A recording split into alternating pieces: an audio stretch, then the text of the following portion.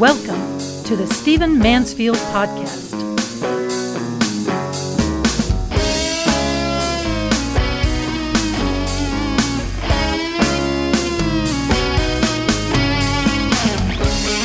Hey, thanks for joining me on the Stephen Mansfield Podcast. So glad that you are here. Before I dive in, I want to make sure that you know about a weekly leadership newsletter that I do called Leading Thoughts. You can subscribe to this by going to stephenmansfield.tv. Every week I bring what I call the soft factors to bear on leadership. You know, the hard factors, the technical factors, you have other sources for. You can learn about accounting from someone else. You can learn about manufacturing, what you're producing there in that factory better at a conference or somewhere else. But leadership is a lot about the soft factors. It's about how you see people. It's about how you lead. It's about how you think about yourself, how you think about your times, how you orchestrate your thoughts, how you get through hard times. And that's what this weekly news blast for leaders called Leading Thoughts is all about. So go to stephenmansfield.tv. You'll see it right there on the homepage, and you can subscribe. I want you to get that. Now, I want to talk to you about three kinds of people who are always at work in society.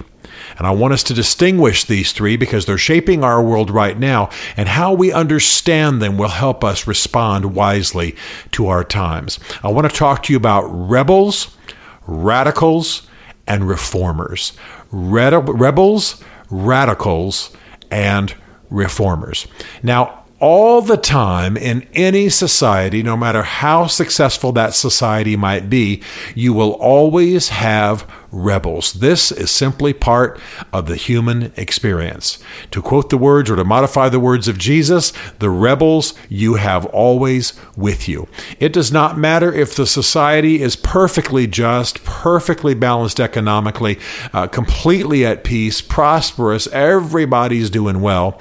The fact is, you will always have rebels who are anti-authority, who want to see the whole thing burn, who are negative about what's going on, and who will do destruction. Trust me, this is simmering underneath the surface in every single society. These people are not happy. These people are angry in their own souls, and they will take any opportunity to do mischief or mayhem. I'm not saying that they are just a constant criminal class, but I am saying that when we look at them historically, when we look at them today, these rebels are unhappy with what's going on. They have rebellion in their soul, which is part of the fallen human condition. They have not had that rebellion tamed by anything, love for family or higher virtues or anything, certainly by character. And so they are angry, they are negative, and usually they will take opportunity to do mischief, to do mayhem. You have a riot break out for good reasons. You have a protest break out for good reasons. You have some kind of movement happening that's got a lot of people pouring out in the streets. These people are going to take an opportunity to bust some windows. They're going to steal some Nikes. They're going to steal some cell phones. They're going to haul off things in grocery stores. You see it. You've seen it before. You've seen it on television. Rebels, upset, angry, in disharmony, in a state of diseased hearts, I believe, diseased souls, constantly rebellion, in a state of rebellion.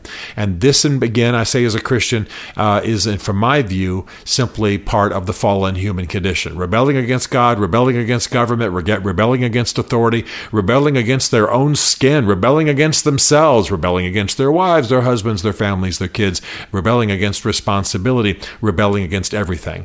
Rebelling, disliking a person, doesn't matter. Red-haired woman, well, we're going to hate her because you got red hair. Just rebelling against reality. And that's probably the best way to leave these people, rebelling against reality. Now, those people are always there. It's part of the police's responsibility to keep those folks in check. Perhaps it's part of social reformers' work to go in there and try to make fewer of them, and society should certainly keep an eye on them, but they are always there simmering under the surface. There's another group of people, and those are the radicals. And the radicals are usually more intelligent, usually better organized, and usually radicals have some kind of, I'll use the word radical, social vision that calls for the overthrow of the current system. The Marxist rebels would be radicals. Antifa would be radicals. People who want to overthrow the current system, destroying it in the process. These are radicals. That's Marxists, that's anarchists, that's Antifa, that's terrorist groups, that's the IRA throughout much of its history. In South Africa, though I'm in sympathy with a lot of what they were trying to accomplish, the African National Congress, without question, would say that during some of its history, they were quite radical. I mean, Nelson Mandela himself would have said, even though he became president of the country, would have said that at a certain point, he was a destructive radical. In fact, he says as much in his book.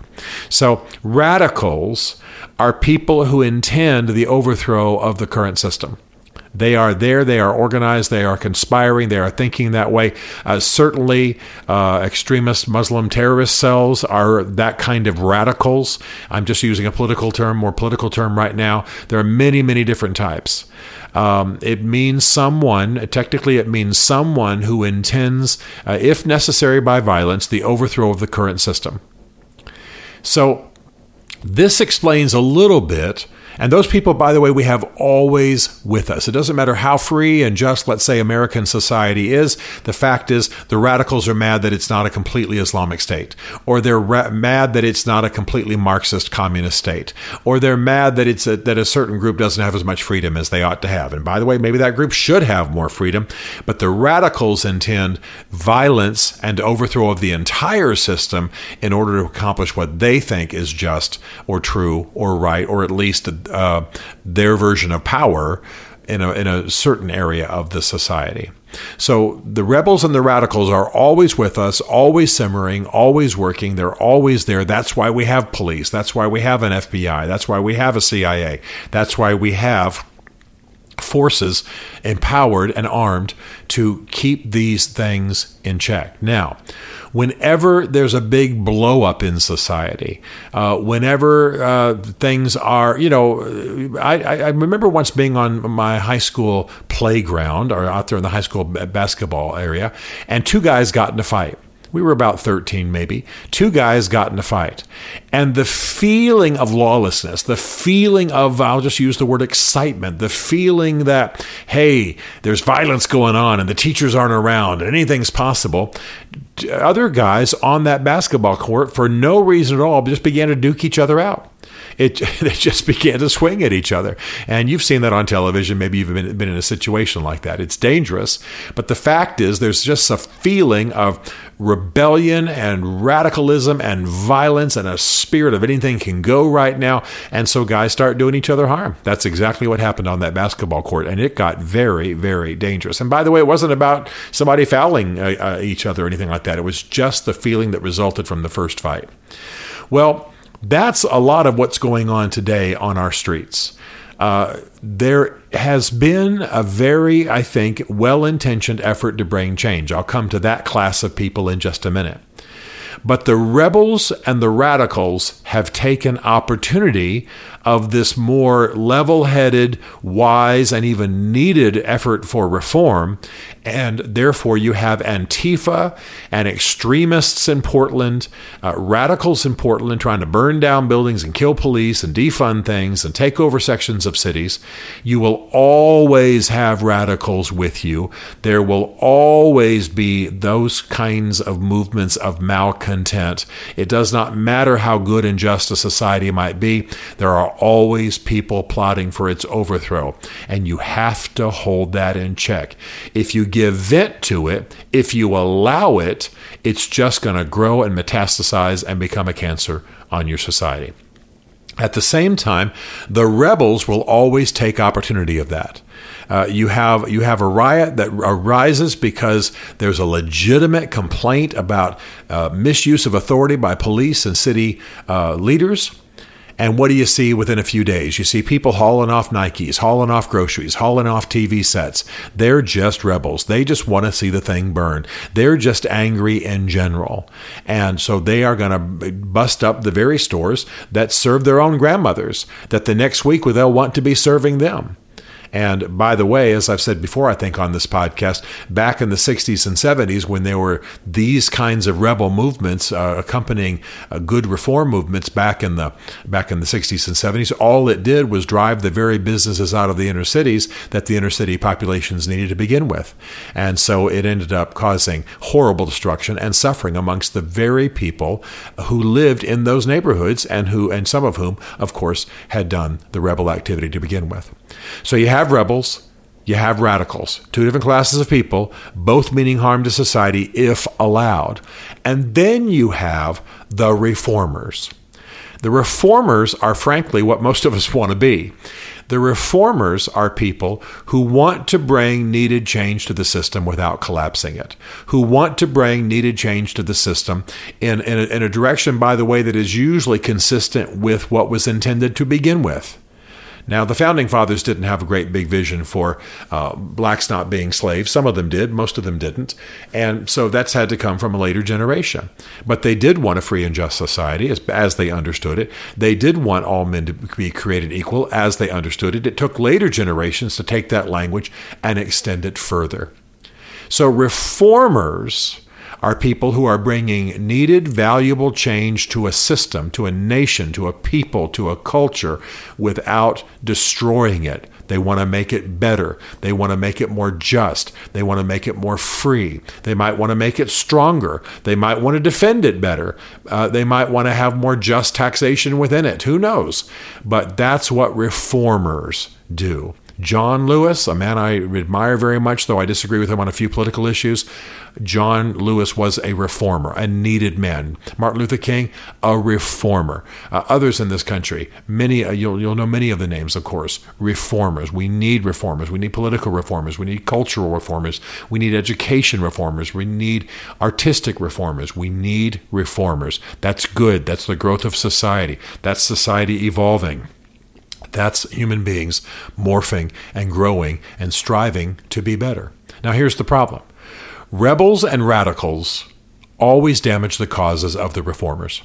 Rebels and radicals use the opportunity, the feeling in the air that things are about to change and restraints are not as they used to be, and they take advantage of that. So we need to have reform in many of the nation's police departments. There's no question, and I say that as a law and order guy. Many of my friends are cops and Secret Service and military. I'm certainly not anti all of them. But we know that the number of people dying in the custody of police is too high. The police themselves are saying this. We know that some of these shootings, many of these shootings of people in custody, all shootings of people in custody who haven't grabbed a gun or tried to escape are unjust. We know that we need reform. That's where reform is needed. That's where we need to be crying out. That's where we need to be working in Congress. That's where we need to be working with our local police and armed forces, and domestic armed forces, etc. Okay? But what happens is, as change comes, as perhaps there's some violent exchanges, I'm just talking about on the floor of Congress, as perhaps there's the feeling of dissatisfaction and disharmony in the air, the radicals and the rebels will take advantage. Rebels will take advantage just out of their own anger and to their own destruction. Rebels tend to be, I'm not talking about like American Revolutionary kind of rebels, but rebels in the sense that I'm talking about, they tend to be a little bit mindless about what they do, a bit more visceral, just violent for the sake of violence, just grabbing stuff out of stores for the sake of grabbing stuff out of stores. They got no long-term plan. They're just PO'd. All right? Now, radicals do have a long-term plan, and they will absolutely graft onto the feeling of dissent, the feeling of discontent in a society, in a moment, in a protest, and they will take advantage of it. And that's absolutely what's going on in this country. So what you've got to do is make that distinction. If I was president of the United States, I'm sure many of you are going, God forbid, but if I was president of the United States, I would be talking about the need for reform, and I'd be celebrating the reformers. I'd be saying it in that kind of language. We want reformers. We want change. We want to morph towards a more just union. But we are not going to stand by while radicals and rebels take advantage of this glorious moment of reform that might be happening in our society. Listen, this past weekend, on Sunday, I was moved to tears by the image of the casket of John Lewis going across the Edmund Pettus Bridge in Selma, Alabama. Believe me, I was close to a lot of that stuff. I wasn't there physically. My family was on the wrong side of a lot of that, my earlier generations. I have friends who were sitting right there on that bridge watching all of it going on, etc. I revere John Lewis. It was moving to me that he would make one last journey over that bridge, a bridge for which he was beaten for even trying to walk across some years ago. We want to encourage the reformers. We want to celebrate that. We want to bring that up. We want to be passionate about that. But we've absolutely got to check the radicals and the rebels, the radicals in particular, because they've been organizing, they've been planning, they've been beneath the surface, they've been in sleeper cells, and they will destroy this country if we allow them.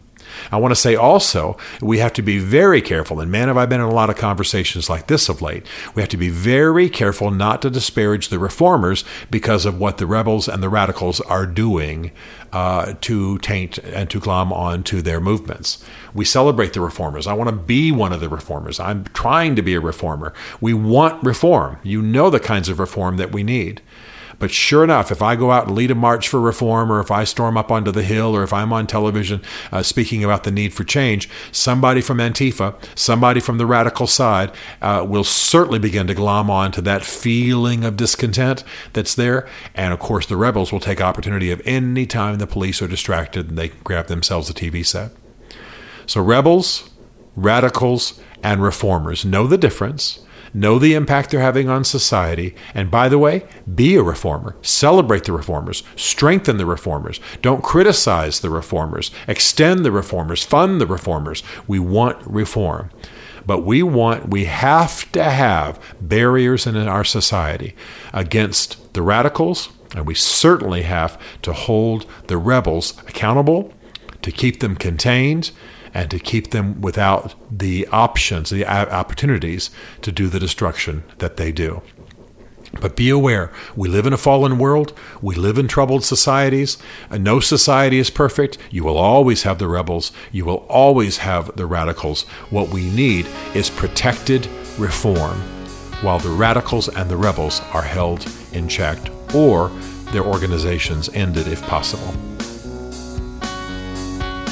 Stephen Mansfield is a New York Times best-selling author, a popular speaker, and a frequent faith and culture commentator on Fox and CNN. His groundbreaking books on faith and society include The Faith of George W. Bush, The Search for God in Guinness, Mansfield's Book of Manly Men, and Lincoln's Battle with God. Learn more at stephenmansfield.tv.